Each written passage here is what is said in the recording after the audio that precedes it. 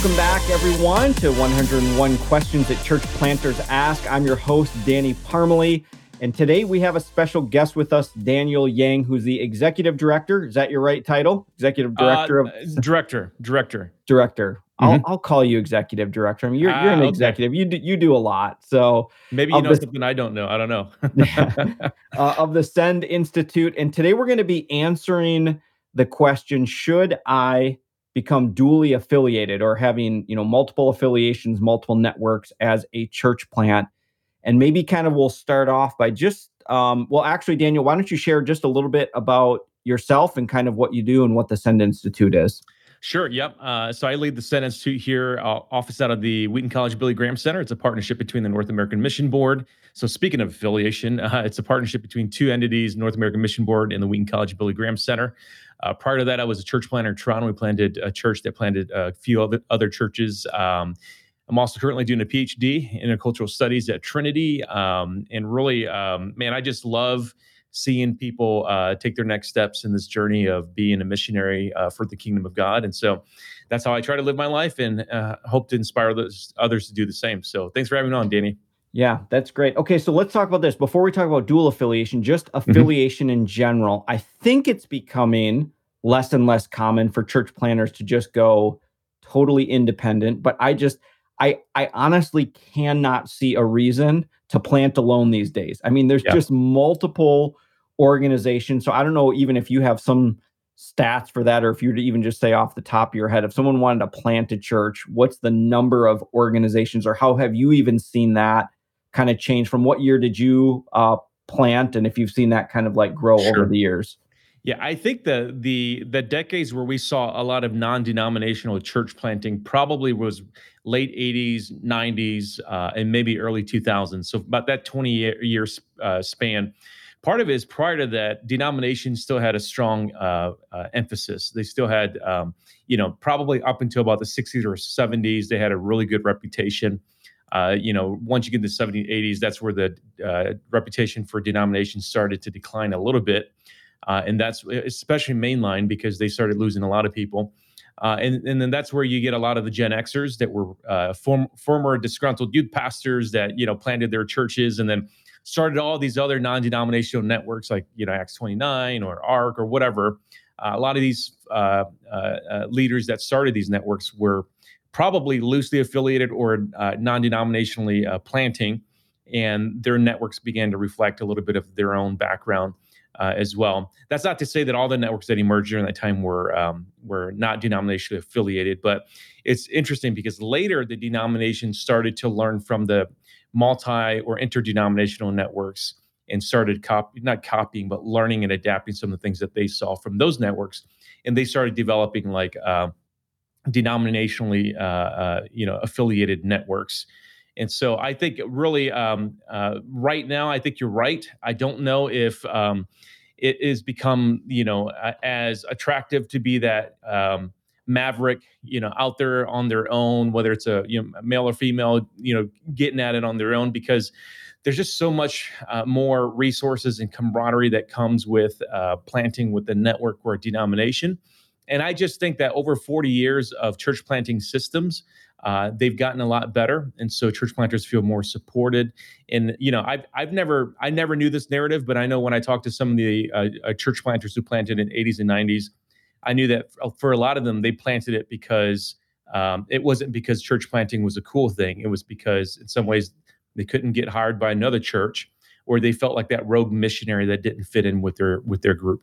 Yeah, that's great. You point out something that I think is really important, where you were talking about denominationalism, kind of, I don't want to say dying out, but from a cultural perspective, congregation members used to be like, okay, I grew up Methodist, so if I move to a new town, I'm going to look for a Methodist church, or if I grew up Baptist.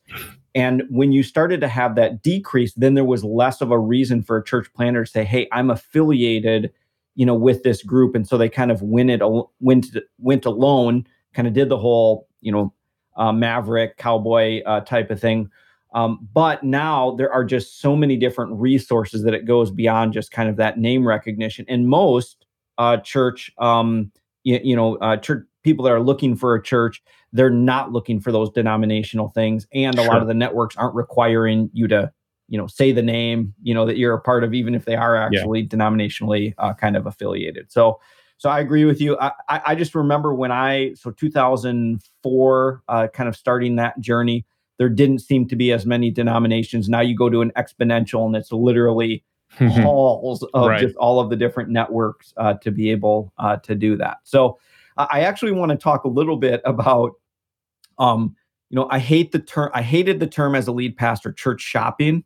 Mm. But is there such a thing as affiliation or network shopping? I think I know the answer to that question, Sure. but I don't know if you want Yeah. to speak to that at all. Well, let me just tell you, Danny. I just did a webinar last week with a guy named Len Tang, and Len leads the church planning initiative out of Fuller Seminary, and they just developed an online portal called PlanterMatch.org. Which these are his words. They made it to be the eHarmony of church Yes. planters, and so there is a thing. There is a thing as affiliation shopping or network shopping. I don't think that's necessarily a bad thing. I think it's important for somebody who feels like God's given them a dream, a missionary dream, to find the support network that best fits them in their philosophy of ministry. I do think some of the things that we do need to be careful of, and this is kind of hearkening to what you were saying about church membership and church shopping, is that I do think planters should have a sense of personal integrity to be transparent about all of the networks that they are in relationship with. And by and large, I think most church planters do. They're very clear about, this is my first affiliation and this is my secondary affiliation. I think, some of the things that do concern me sometimes, and really it's this, it boils down to a person who feels like this particular network can give me more money, and Yeah. so I'm going to be with them for 3 years. That doesn't happen a lot, but you and I know people Yeah. that we could name that does happen, and so those are the things that do kind of concern me, because when you find a network or a denomination, it should in a way feel like this is a little bit of a family for you. It should feel like a family. This is your first line of defense for your the care for your family, and a lot of times, especially if maybe you don't necessarily have a sending church right out the gate. And then secondly is there should be a mission and a history about that network or denomination that you feel proud to promote, that you feel like you are a part of the next line in the legacy of this movement. Because ultimately it's not about one particular church, one particular church planter. It really is the move of God that God is doing. And God moves in multiple streams, in multiple networks. And so a planter should feel pretty comfortable that they're continuing on the legacy of that movement. That's great. One of the things that you said, because I so agree with this, that if you're a planter and you're shopping from a very consumeristic, what can I get?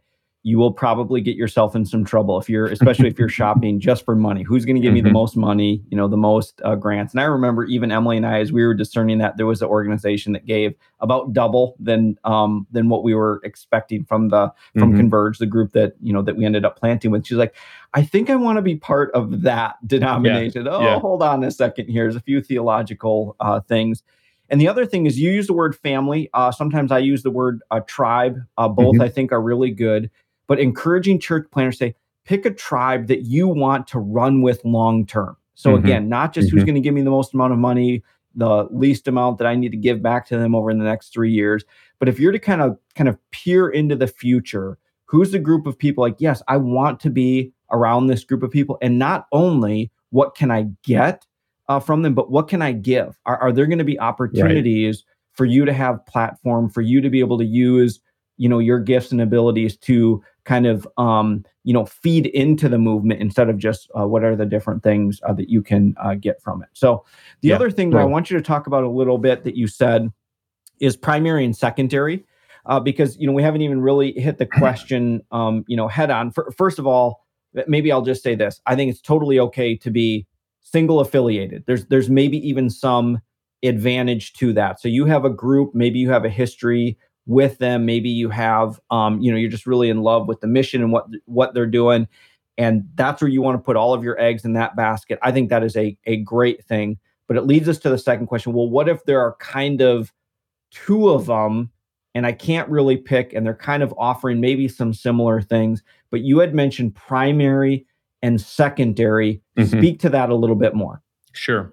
So if I'm planting denominationally, I would typically consider my denomination as my primary affiliation. And the reason for that is it's usually your denomination that is theologically aligned with what you're affiliating with. They also probably provide, in some ways, the credentialing process that you need. Again, you may plant in a very autonomous fashion where you're not ordained or you're not even certified to be a clergy for tax purposes. But for most planters, they are looking for a credential pathway to be a pastor planter, and that usually is going to be probably a denomination or a denomination-like structure. And so theology is a big part of that. We're not even talking about money at that point. We're just talking about, like, I feel like this is the movement that God has used to shape me theologically, to shape me in terms of tradition, And so you're not going to be somebody who is planting a church that does immersion only, but then you want to plant with the PCA, right? I mean, there is a continuity between the tradition and then the expression of church that you have. So that's what I would consider to be your primary affiliation, because at the end of the day, for many, maybe not everybody, but for many, this would be the agency that holds your credentialing. And so, and I think that's important because, as much as what we're doing is a spiritual, kingdom-oriented endeavor, there's also, legal responsibilities. And not every structure is like the Southern Baptist or Baptist structures.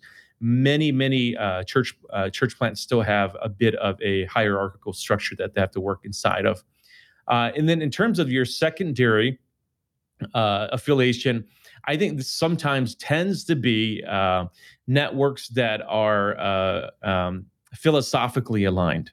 And so they might be a little bit more focused on, missional churches, or they may be a little bit more focused on, urban churches or rural churches for that matter.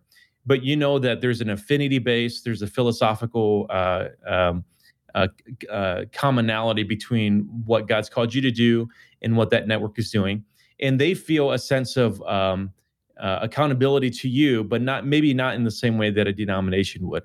I think what becomes almost difficult in almost very few situations would allow for a church planter to affiliate dually with two denominations. I know it happens, but it's a very special arrangement at times, and those relationships are made very clear.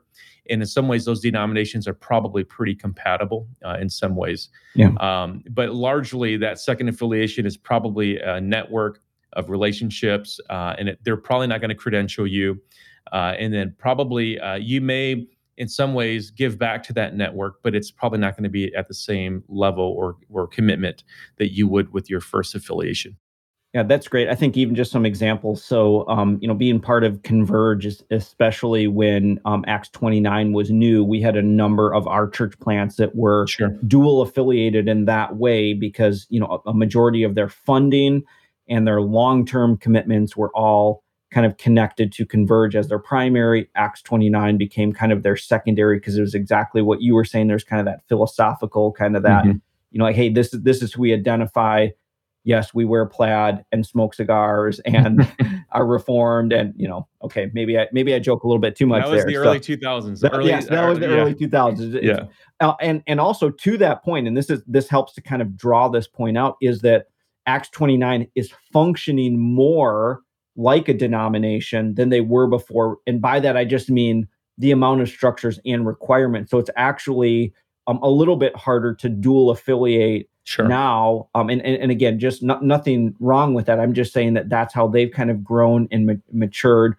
And then you've got other examples of networks like New Thing, where it's like, yes, they want you to maybe have your primary and that they're a secondary because they're looking, very specifically within like a city regional context to be able to do that, sir. So I think that's one of the great things for church planters to really evaluate, to see what are some of those requirements and at what point does it have a diminishing return to it. And that's where I've seen some planters get in trouble, where they dual or triple affiliate, and each group is expecting something back. So you had mentioned giving, or we expect you to be at these monthly meetings. We expect you, to come to these conferences. And pretty soon the church planter is just sending money at conferences and at pastor meetings all week long, and they're not even doing ministry anymore. They're just trying to keep all these relationships kind of going. So that's where they just have to have some, some evaluation if there's diminishing return.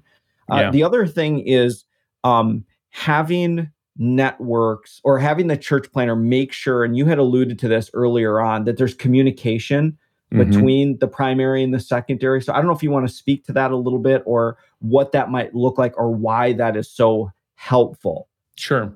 Yeah. And I think in some ways, this is primarily the church planter's responsibility to be clear. This is in some ways a matter of integrity, that if you're planting with a denomination, that first and foremost, your commitment to them should probably be at a level that you and they are both comfortable with. So if either one of you have unmet expectations or unrealistic expectations, then I think that could be difficult. And then I think in some ways also you have to be able to verbalize to your denomination your commitment level to the secondary network, because all denominations, we know for the most part that their planters may affiliate with secondary networks, and so it's not a matter of if, it's just a matter of how is that happening. And for the most part, most denominational leaders, I mean, you work for a denomination, I work for denomination, we're all for that. And we really celebrate that, because we know that no one entity can be all things to everyone. And so, but at the same time, you just have a clear set of expectations, so that number one, not to do too much to overwhelm the church planter, but also number two, there's a sense in which you want church planters to be able to give back, not necessarily just financially, but time, emotional, coaching wise, back into their own family. And that's just, in some ways, that's the oikos system that the church is built around. And that's not too different from the denomination as well. But I'll tell you, probably, Danny, the thing that's probably most important in terms of church planter transparency, I think ultimately at the end of the day, it has to come down to a genuine sense in which you feel like God has actually led you into a relationship. I don't want to hyper spiritualize it. I don't want to make it sound so mystical. But I know planters who maybe are less prayerful about these decisions. It's a very pragmatic transaction. And I do think that in some ways, God will call you to affiliate or to partner with certain entities, and you should feel a level of conviction. And I think as long as you feel that level of conviction, then you can truthfully talk to all of the entities involved in a way that is with a clarity of conscience and integrity. And I think that's it's important for you to know what it is that God has called you to, and why is it that tribe, so that you don't end up being 3-4 years down the road and having questions of why did I make that decision. So I think that's really important to feel the call of God in your life. That's absolutely amazing. I love that. Daniel, if people want to read some more of your stuff, I know you've got some blog. Why don't you just share how people can find you and find some of your stuff that you have written?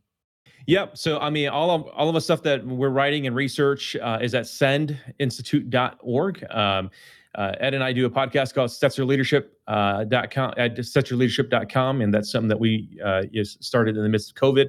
And then Peyton Jones also, he and I have a podcast at Exponential called Frontline. So, yeah, either of those three outlets. Awesome. Well, Daniel, thank you so much for being on the show today. And thank you, everybody, for listening. And remember, if you have questions, you can head over to the blog at churchplantersask.com. And until next time, keep asking those questions.